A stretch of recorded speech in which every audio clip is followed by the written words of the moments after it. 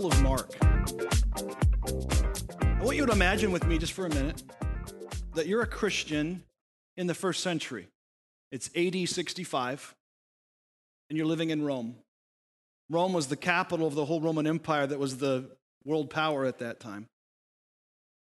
And you would gather with other believers in Jesus, and you heard about the testimony of Jesus from people who had traveled to Jerusalem, and on the day of Pentecost had been preached by Peter about the gospel, and they take that message eventually back home with them in Rome, and they start a church in Rome.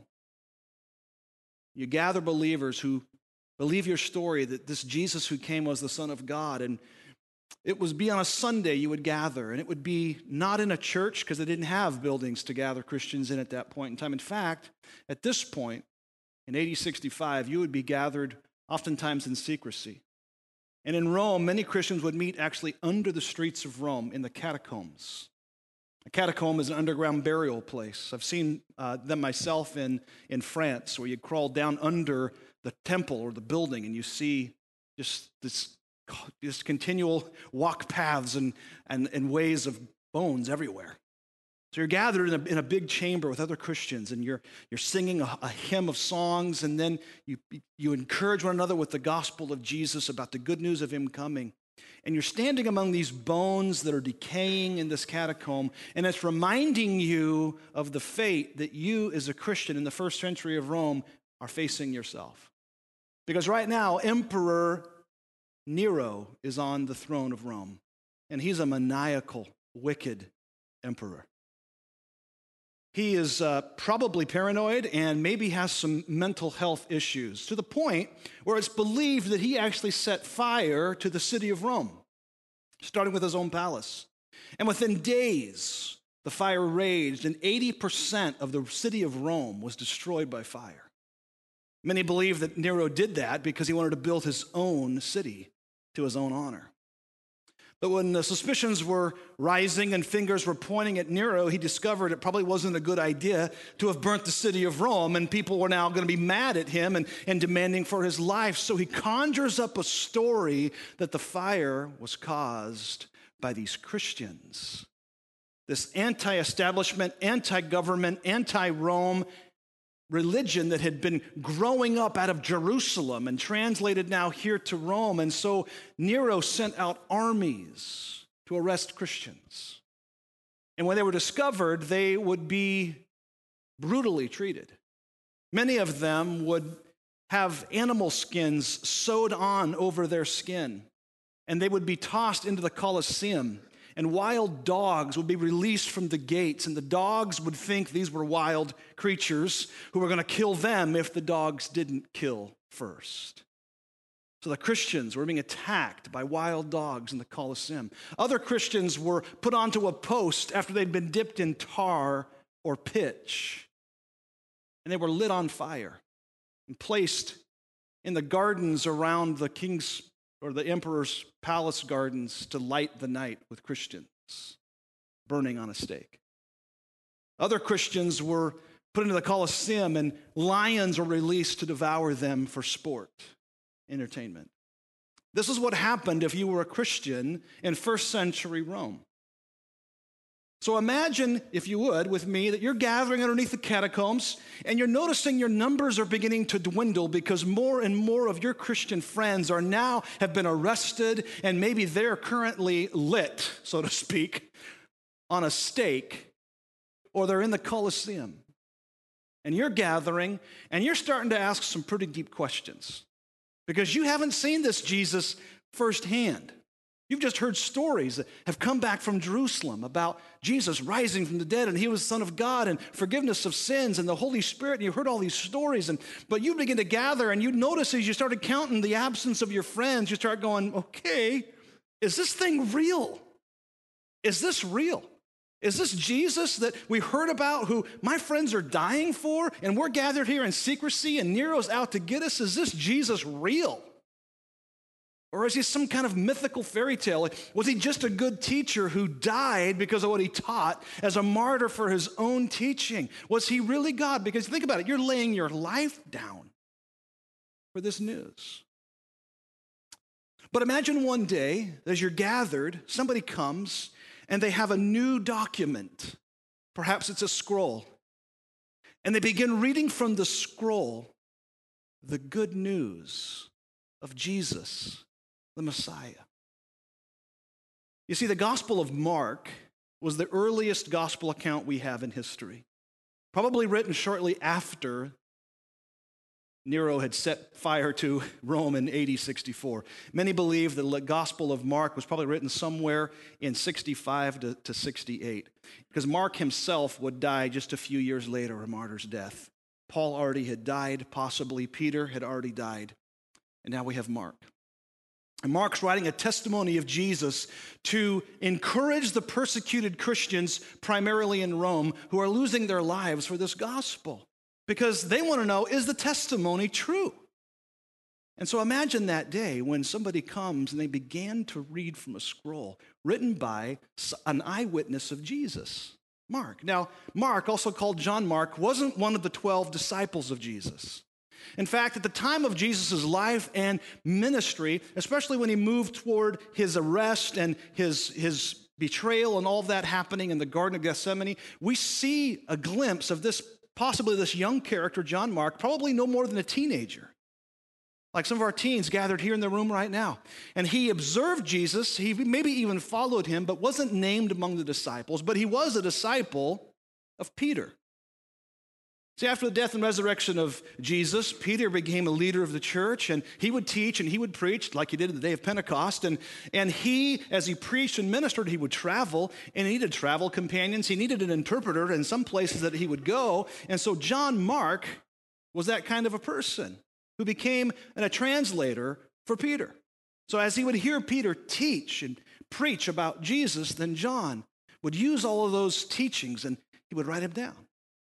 And because Mark is writing this to the Roman community, it's written as a very brief explanation of what Jesus did, more than what Jesus said.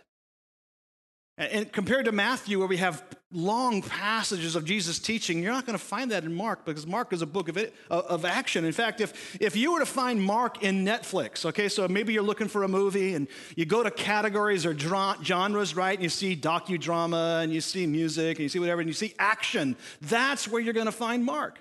You'd find like Matthew in documentary. Right?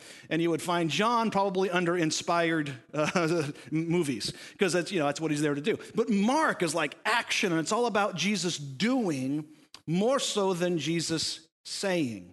And he addresses the issue of who Jesus is and the value and the validity of the testimony of who Jesus is, especially for these Christians in Rome who were dying for the gospel.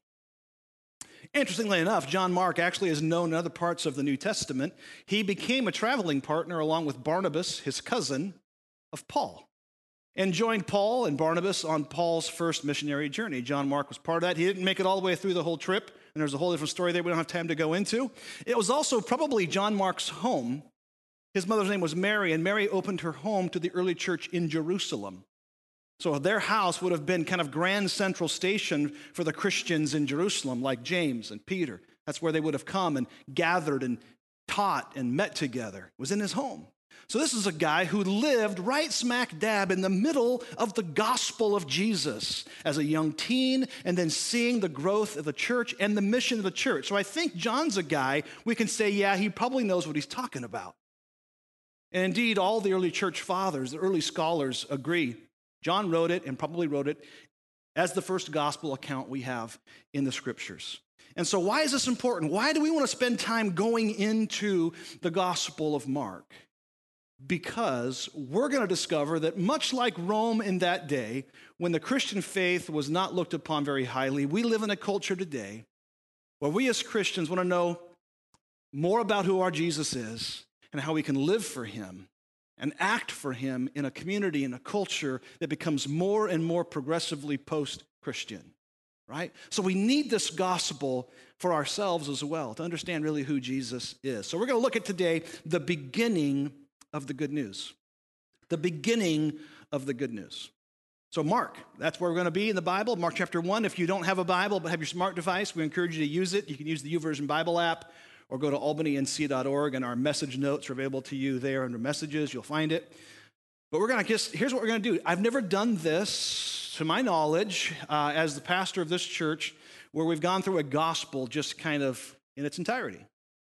And we're going to let the gospel lead us where we're going. So we're going to start in Mark 1, we're going to end in 16, and we're going to be here a little while. So I hope you packed your lunch today, because no, we won't be here today a little while, but we're going to be in the Gospel of Mark for a little while. We might take some breaks to attend to other things that come up, missionaries and so forth. We're going to be in Mark for a while. But I think it's good, because sometimes it's good just to camp out in a gospel and get a glimpse of Jesus, because our world needs to see him in his body, the church, today. So Mark 1:1, the beginning of the good news about Jesus, the Messiah, the Son of God. Now, if you were going to write a story about Jesus, how would you start it? Once upon a time, in a land far, far away. How would you start a story about Jesus? Mark just unloads in one very precise statement what he's going to spend the rest of this letter, his gospel, doing. Unpacking the story, the good news about Jesus. And this one simple statement becomes the purpose statement of this crucial message about the life of Jesus all the way through the Gospel of Mark. And what is so cool about how he opens this is he borrows, if you will, from the Roman culture, his opening statement. Now, he wasn't plagiarizing, so we can't say, Mark, that was bad what you did. You can't plagiarize somebody else's document. But let me explain. In the Roman culture especially, emperors were considered sons of God, and they were worshiped as gods, as deity. And they would have temples to worship the emperors, and they had a whole ritual of how you worshiped emperors. And what's interesting is that when Emperor Caesar Augustus was having a birthday, one of the scribes of the Roman community wrote this: "The birthday of the god Augustus was the beginning for the world of the good news." Do you hear Mark's statement right there in what he's saying about Augustus? And so Mark takes this very known statement, probably etched in some stone somewhere, that was attributing good news to an emperor. And Mark says, no, you got it all wrong. You're not going to find good news in an emperor, especially since they tend to not last very long. And they're moody. And culture and climate and government changes.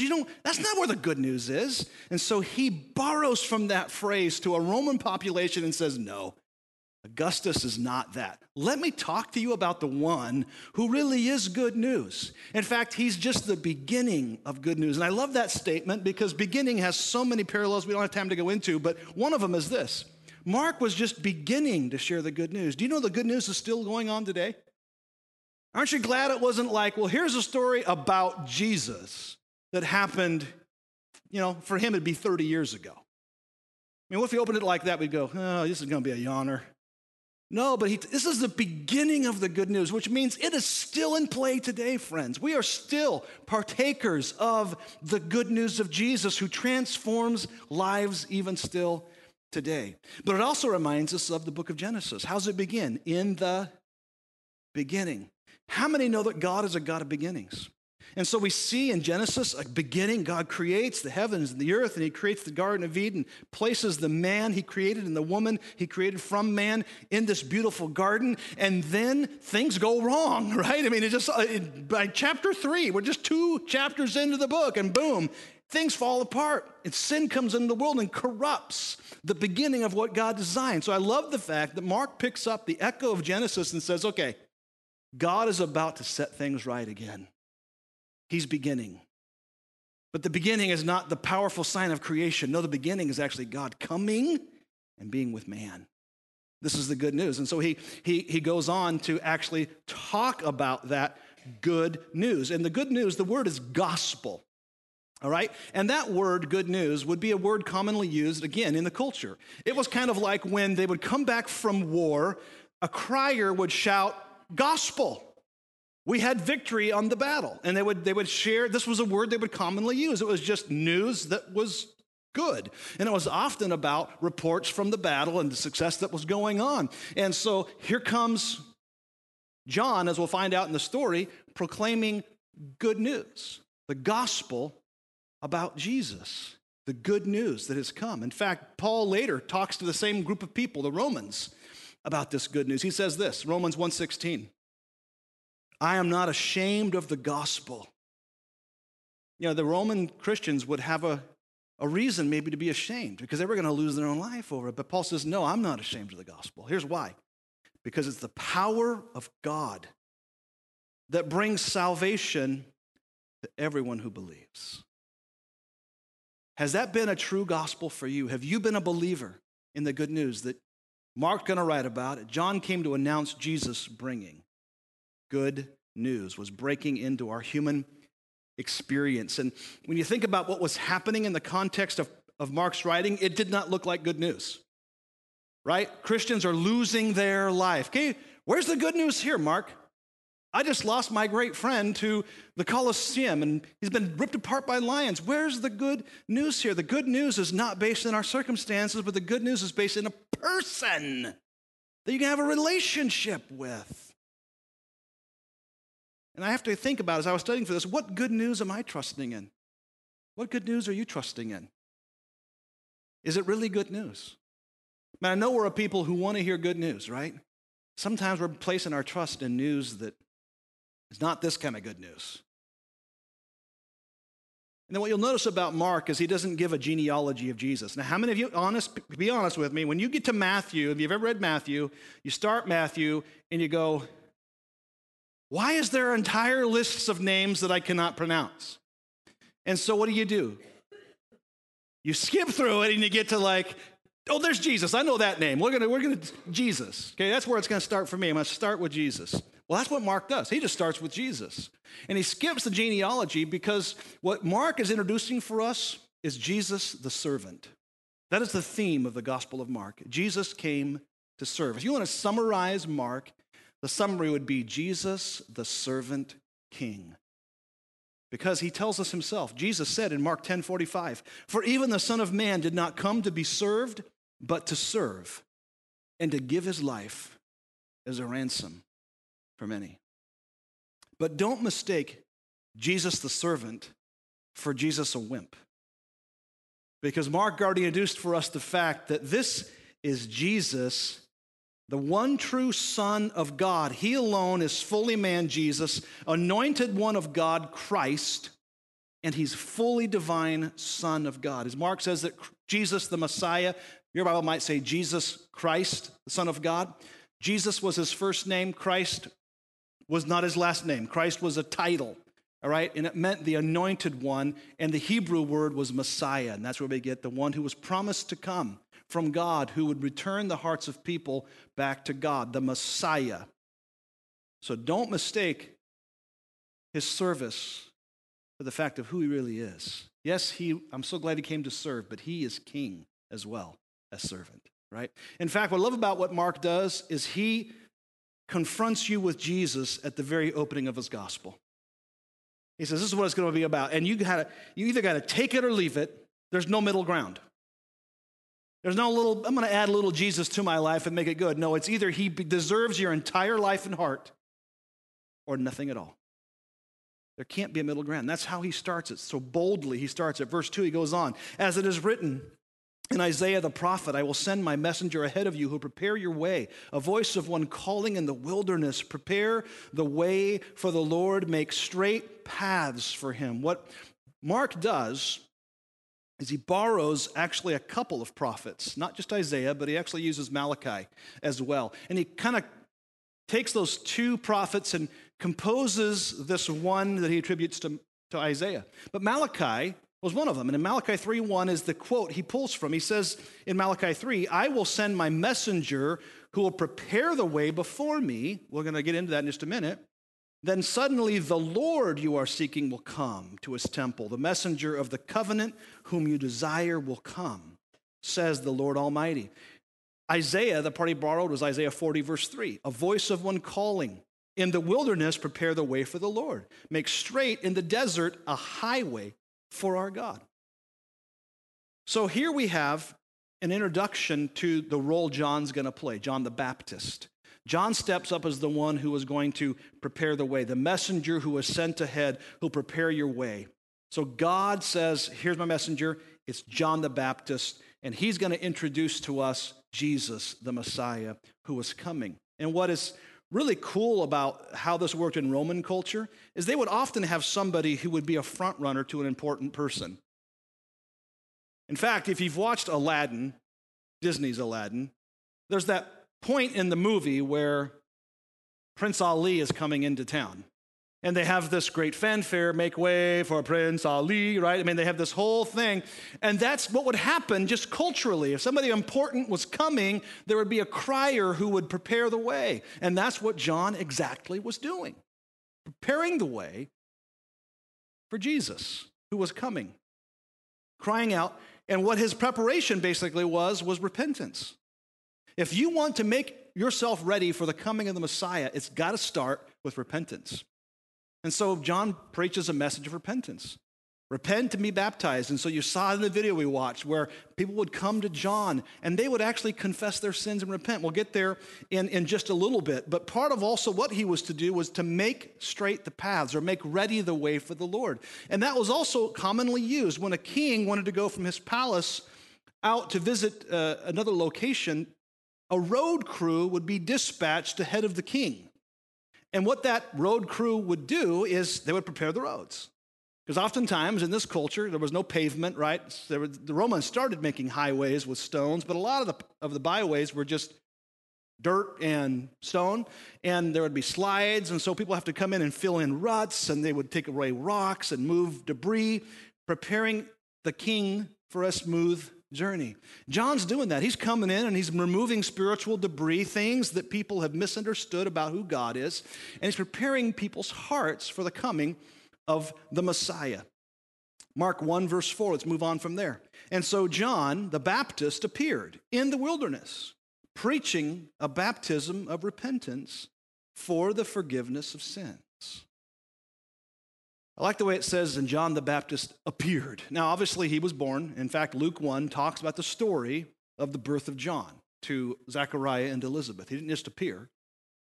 He grew up, and then he eventually lived in the wilderness, which was always a symbol of God's judgment. You look at the wilderness in the book of the Old Testament, it was the wanderings in the wilderness was a sign of God's judgment and testing of the people of Israel. And so here we have John out in the wilderness. And it's been 400 years, friends, since God spoke through a prophet. 400 years. No wonder the religion of the day has become corrupt. Everybody's focused on the law and the external application of the law, but inwardly their hearts are far from God. And so it's been silent. So God speaks through John, who acts as a prophet. And after 400 years, God breaks the silence through John, who preaches a message of repentance and turning their hearts toward God. So he appeared. And in those 4 words, Mark sums up all of what Luke spent like a chapter and a half helping us understand about John. So I'll give you just a part of what Luke said about John. Luke 1:16. He, John, will bring back many of the people of Israel to the Lord their God, and he will go on before the Lord in the spirit and the power of Elijah to turn the hearts of the parents to their children and the disobedient to the wisdom of the righteous, and to make ready a people prepared for the Lord. Now, we know from looking at Luke that John and Jesus were actually like distant cousins. So how could they grow up, go to family reunions and John not know he's the Messiah? Because John testifies later that he knew who the Messiah was when he saw the Holy Spirit come upon him, right? Well, chances are, how many of you think your cousin's the Messiah, right? I mean, come on, none of us think that way. And so there would have been a lot of talk about Jesus, his miraculous birth. I mean, there'd be a lot of, I wonder, right? But you got to remember the situation in which Jesus was born to an unwed woman. A lot of things around the story sound scandalous. And so even among his own family, remember, Jesus' own brothers didn't really believe who he was. So John, though he's a cousin, probably doesn't interact a lot with Jesus because John's hanging out in the desert. And he's preaching repentance. So what does it mean to repent? Repentance is a two-way process. One, it's turning away from your sins, which I hope that you have done as you've come to Jesus. But the next step is equally important. To turn away from our sins, we have to turn to something, right? So we're turning to God and to his ways. That's repentance. You can't have just one part of it where you just feel bad about what you did and then go. It's turning away from your sin and yet turning toward God to live a life that pleases him. And so that's what John the Baptist would do. He would preach a message of repentance. In fact, we see it in Matthew chapter 3. We see what John preached. He said this, "In those days, John the Baptist came preaching in the wilderness of Judea and saying, 'Repent, for the kingdom of heaven has come near.'" Has it? Absolutely. Jesus, Son of God, is here. The kingdom of God is now among us, and he's preaching this message of repentance. Turn away from your sin, turn toward God. And then look at what happens in verse 5. "The whole Judean countryside and all of the people of Jerusalem went out to him," which would be John, "confessing their sins. They were baptized by him in the Jordan River." So this is what it would look like. We would have people coming to John because he would preach this powerful message. And then they would repent and be baptized. What it would look like is they would come in, like you saw in the video, they would come into the river, and then they would confess their sins. How many want to start doing that like now? Just come on, confess your sins right now, right? They would confess, repent of those sins, and then they would be baptized. And they would leave to live a life of righteousness before God. And that's the stirring that John did. And he basically brought revival to the hearts of people who'd become disenfranchised with the Jewish religion of the day. Why? Because it says the whole Judean countryside came out. John had a pretty big following here. And people even came from Jerusalem, which was like what? The Mecca of the Jewish faith. This is where the temple was. This is where the priests were. This is where supposedly God's presence was. But God's presence was no longer in that temple. God's presence was in a man, Son of God, Jesus. So they leave 20 miles between Jerusalem and the Jordan River. 20 miles. That may not seem like much to us, right? It's like going to Salem. But people didn't pop by to see John on the way home from work. To get from Jerusalem to the Jordan River would take a couple of days or a good solid day of walking just to go hear a preacher. Why? Because the way he preached was with power. And there was excitement in the air because maybe this is that prophet that was foretold of, like Elijah, who would make way for the Messiah. So people came out to see Jesus in this John, in this very powerful location, the Jordan River.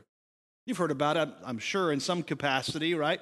We see it in the Old Testament. It's the eastern boundary of Israel, the Jordan River. It's what the Israelites had crossed miraculously because the river was stopped up during its flood stage, and they crossed over into their land of promise. And on the other side of the Jordan, they recommitted their covenant before God. They would be a people who would love God. Guess what the Israelites did? They broke that covenant, right? But isn't it pretty interesting that here we have John the Baptist standing on the shores of the Jordan, calling people to a renewed commitment, not to a covenant, but to God through repentance. And it's at that very strong landmark that he preached a renewal of commitment to God. And he looked kind of strange. Let's look at it. Verse 6. John wore clothing made of camel's hair. Talk about itchy and stinky, right? And with a leather belt around his waist, and he ate locusts and wild honey. He must have been quite a sight to see. Some leftover bits of locust in his beard, honey kind of stuck, the locust leg is stuck to the honey in his beard, and he's preaching, and he's probably spitting because he had no microphone, so he had to talk loud, and he wore this hair that probably had fleas on it. I mean, imagine, they weren't drawn out to John the Baptist, who, by the way, wasn't Baptist. I'm pretty sure he was Pentecostal. But he was preaching, and it wasn't his attire. He wasn't trendy. He wasn't the hipster pastor with the tight, skinny jeans preaching to masses of people with a big band and having these great Jesus gatherings out in the wilderness. No. Nothing of him would have attracted people to him except the anointing of God was upon him to prepare people's hearts for Jesus. Roasted locusts. Doesn't that sound tasty? They would roast them. I mean, I think Planters is missing a whole big piece here. Honey roasted locust. I think that could be a great camping food. But what it's basically a sign of is John lived in that wilderness. He pulled away to preach. He didn't go home in the evenings. Hi, honey, how's it going? Put his lunchbox down, sat with the kids, had some McDonald's, whatever. He lived there, gave his life for one purpose, preparing people for Jesus. Friends, let me tell you, we have a little bit of a call of John the Baptist upon each of our lives, that we would be people committed to preparing the way for Jesus in the lives of others. Removing obstacles by having conversations, talking about our own story, about how Jesus made a way into our life and how he can make a way into their life. And we're way makers for what Jesus wants to do, just like John. Now, I wouldn't recommend getting a camel suit. Of course, maybe some of you still, I know somebody in this room has a camel hair jacket in your closet right now. I know you do. But it's not important. The important part is, are you a way maker for Jesus? To your people, to your friends, to your family. And this was his message. After me, verse 7, comes the one more powerful than I, the straps of whose sandals I'm not worthy to stoop down and untie. What I love about this is John knows his place. He knows who he is. He is here to make way for somebody else. But think about it, just for a minute, think about it. You have thousands coming out to you, traveling 20 miles to see you. Wouldn't it be tempting to let that kind of go to your head and become a world-renowned teacher, communicator, author? Maybe get a boy band that would open for you and you would speak about Jesus coming, and all your talk would be about Jesus coming, but never really giving Jesus his place. John could have done that. He could have said, it's all about me. Look, at people are coming out to me, but he knew his place. And when Jesus was coming, he knew the place that he should take. Look at it in John 3. Because some believed that John was the Messiah because of the power and he spoke with and the prophetic voice he had. But look, in John 3:28, you yourselves can testify that I said I'm not the Messiah, but am sent ahead of you. The bride belongs to the bridegroom. The friend who attends the bridegroom waits and listens for him and is full of joy when he hears the bridegroom's voice. And that joy is mine, and it is now complete. He must become greater. I must become less. What's happening? In this context, Jesus is becoming popular now. John did his job. He made the way for Jesus. And folks, some of his friends are going, well, hey, wait a minute. What about you, John? He's like, look, this is my role. It's about him. I must become less so that he gets center stage. John knew his place. I'm preparing the way for Jesus. And he uses this wonderful word picture, the straps of whose sandals I'm not worthy to stoop down and untie. Think with me, people who walked everywhere they went, what would their sandals and feet look like by the end of the day? Pretty disgusting, kind of like some of you when you go to summer camp or go camping and you're wearing your flip-flops the whole time, and you go finally back to the trailer and it's like, what is that on your feet? Some hot dogs, some ketchup, some sand, some mud, some dog feces. I mean, we got a little bit of everything, right? So what would happen is when you would come home, the lowest slave or the youngest household member would remove the sandals of the father's feet and wash their feet. And John's saying, he's so great, I'm not even worthy to do that. The lowest servant job of all. He knew his place. Friends, do we know our place in relation to Jesus? Is he all that to you? Or has he just simply become an additive to make a better life for you? He demands absolute authority over our life as Lord. And that's who he was for John. He goes on, verse 8, I baptize you with water, but he will baptize you with the Holy Spirit. Now, John's baptism was a baptism of repentance, kind of like what you see us do on a baptism Sunday here. We know that water baptism is symbolic. It doesn't save you. It symbolizes dying to your old way of living, your sin, right? And rising to newness of life, turning your focus toward following Jesus on God's way for your life. And so that's very symbolic. And that's all John did. His baptism was symbolic. It didn't save people, but it prepared their hearts. It stirred up an interest in the one who would come, who would be the Savior, and would do far more than just baptize with water, which Jesus didn't do in his ministry. I mean, some say he did. It was his disciples that baptized. But Jesus came to baptize us with something else. The book of Acts actually talks about. We see Jesus telling his disciples, look, Acts chapter 1, don't leave Jerusalem, but wait. Wait for the gift of my Father. He talked about the Holy Spirit coming with power to be witnesses. In Acts 2, we see the day of Pentecost come, and Peter preaches. And in that passage, he uses an Old Testament passage. If you have the notes, I don't have time to go there right now, but in the Old Testament, it spoke in Ezekiel and in Joel about the coming of the Holy Spirit, not just to be around us, but to be in us, to write God's truth in our hearts and how we need that Holy Spirit. And John's whole point was Jesus is coming and he's bringing you salvation, and that salvation in Jesus also brings into your life a filling of the Holy Spirit that will help you to walk in God's way. In fact, that's the good news of this whole first section of Mark. The good news is that Jesus, Son of God, came to forgive our sins and to fill us with his Holy Spirit. That's part of the beginning of the good news that can be true for you today. And then in verse 9, at that time, Jesus came from Nazareth in Galilee and was baptized by John in the Jordan River. I look at that passage and I've had people ask me, why did Jesus get baptized? Right? I mean, if it's about repenting and confessing sin and turning toward God, I mean, why would Jesus need to do that? He's the Son of God. He's perfect. He hadn't sinned. Why would he need baptism? I'll give you a couple summary statements of why. I believe, first of all, that what Jesus was doing was identifying with sinful man. You know why that was important? Because Jesus was going to bear the sins of all mankind on him at the cross of Calvary. So he humbled himself, like Philippians 2 talks about. He humbled himself and he identified with sinful man. And he came before John to be baptized. He also did it as an example for us to follow. And that's why we still baptize today, recognizing the work Jesus did for us.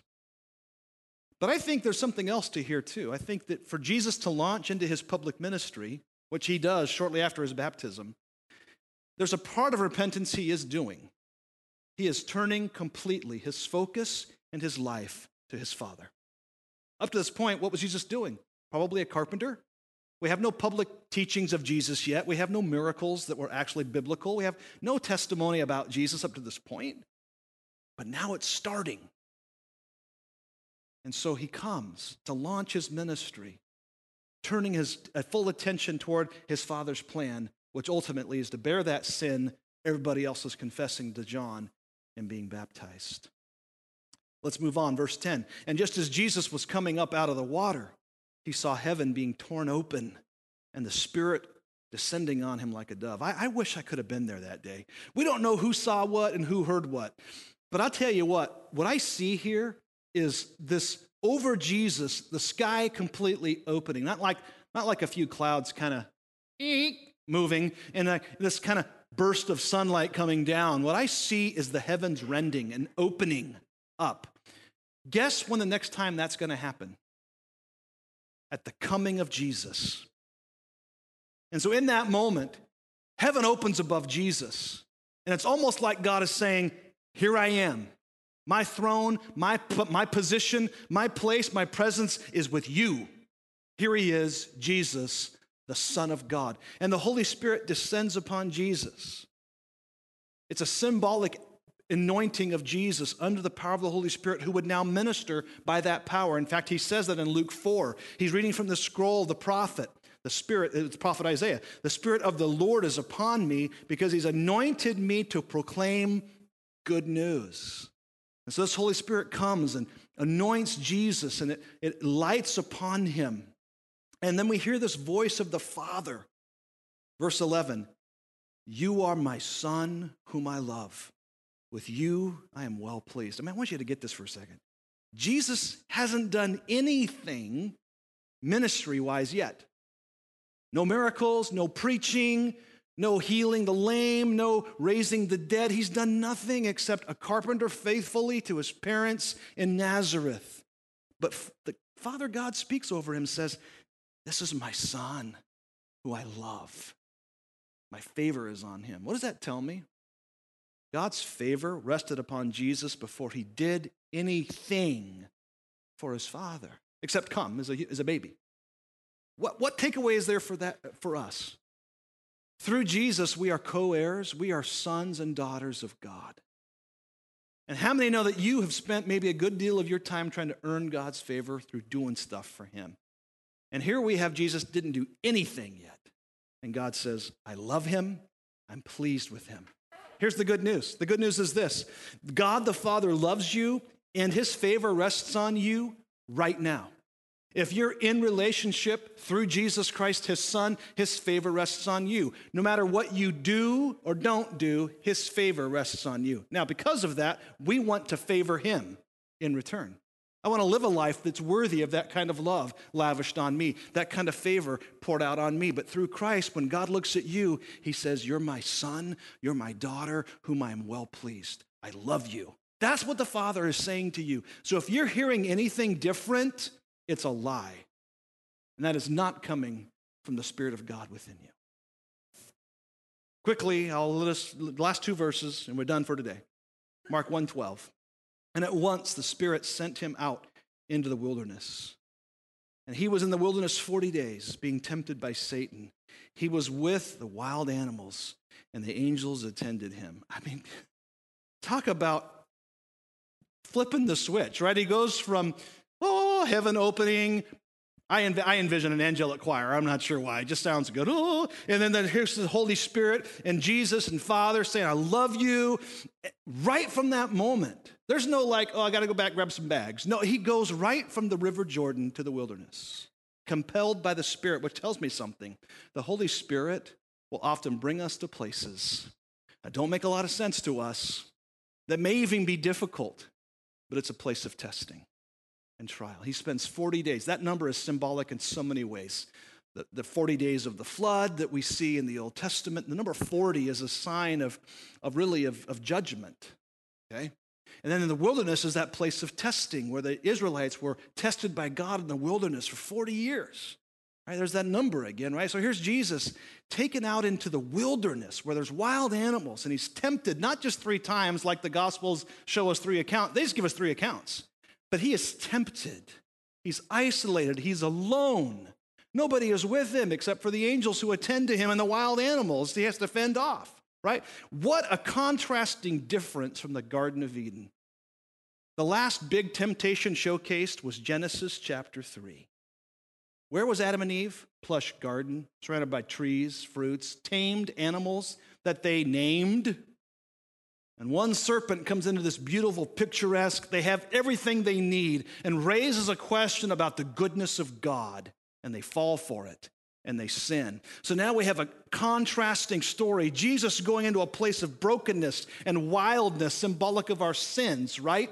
And it's in there, he's isolated. He doesn't have somebody with him. He doesn't have fruit trees abounding. He's hungry, and it's there that he's tempted. And what if he failed there?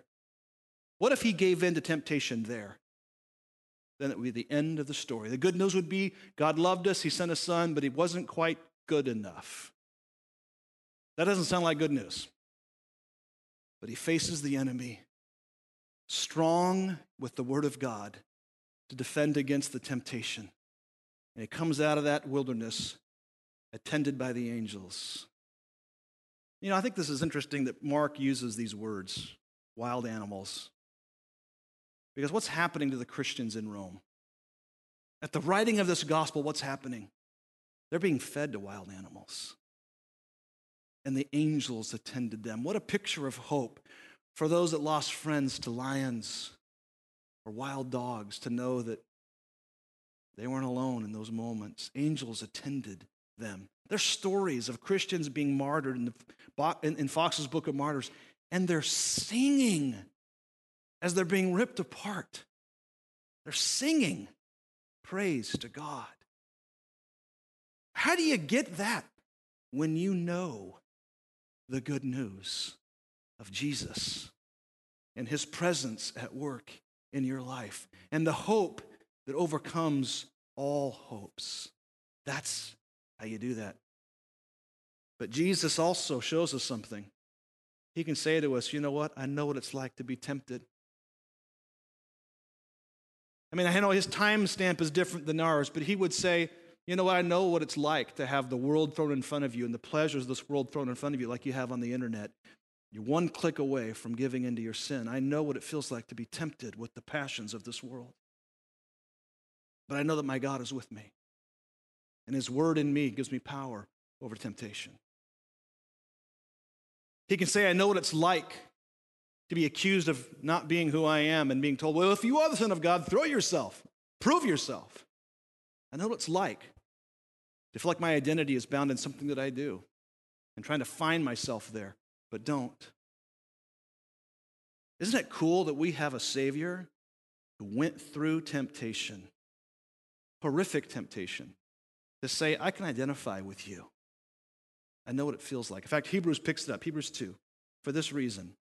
He had to be made like him, them, fully human in every way, in order that he might become a merciful and faithful high priest. I love those two words. Merciful, he knows what it's like. And in his mercy, he will help you. He's faithful, right? High priest in service of God, that he might make atonement for the sins of the people because he himself suffered when he was tempted. And he is able to help those then who are being tempted. Here's the good news. Jesus understands our temptation and will help us when tempted. That's the Gospel of Mark 1-13 in 3 movements. Well, what good news do you need today? Let's close our eyes and think about that for a minute. Do you need the good news that Jesus, the Son of God, came to forgive your sins and to fill you with the Holy Spirit that you might live rightly before God? That's where it's got to start. For everybody in the room, they got to start there. Or maybe you need the good news that the Father loves you and his favor rests on you no matter what, because you're a child of his by believing in his Son, Jesus. Or maybe you need the good news that he understands your temptation because, man, you feel it right now.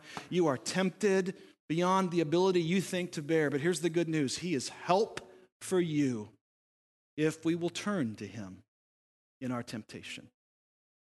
What good news do you need to hear today? And I think we bring that back to him and say, Jesus, thank you that you are all of that and so much more. Thank you that you're my Savior. And right now, if you're here in this room and he's not, this is your moment. This is your moment to say, Jesus, I need you. My life feels like nothing but bad news on bad news, and I need a Savior today. If that's you, just raise your hand and say, Kelly, that's me. I need that kind of good news in my life. My life is broken. It's a hot mess, but I need the grace of Jesus over my life today. Anybody I can pray with about that today? Just raise a hand and say, that's me. Thank you. Thank you.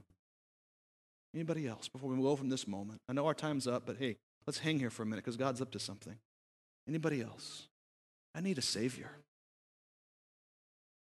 Thank you, Lord, that you know exactly what's going on in our lives right now.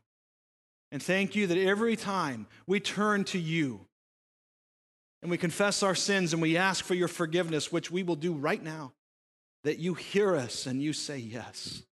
That's what you came here for. That's the good news.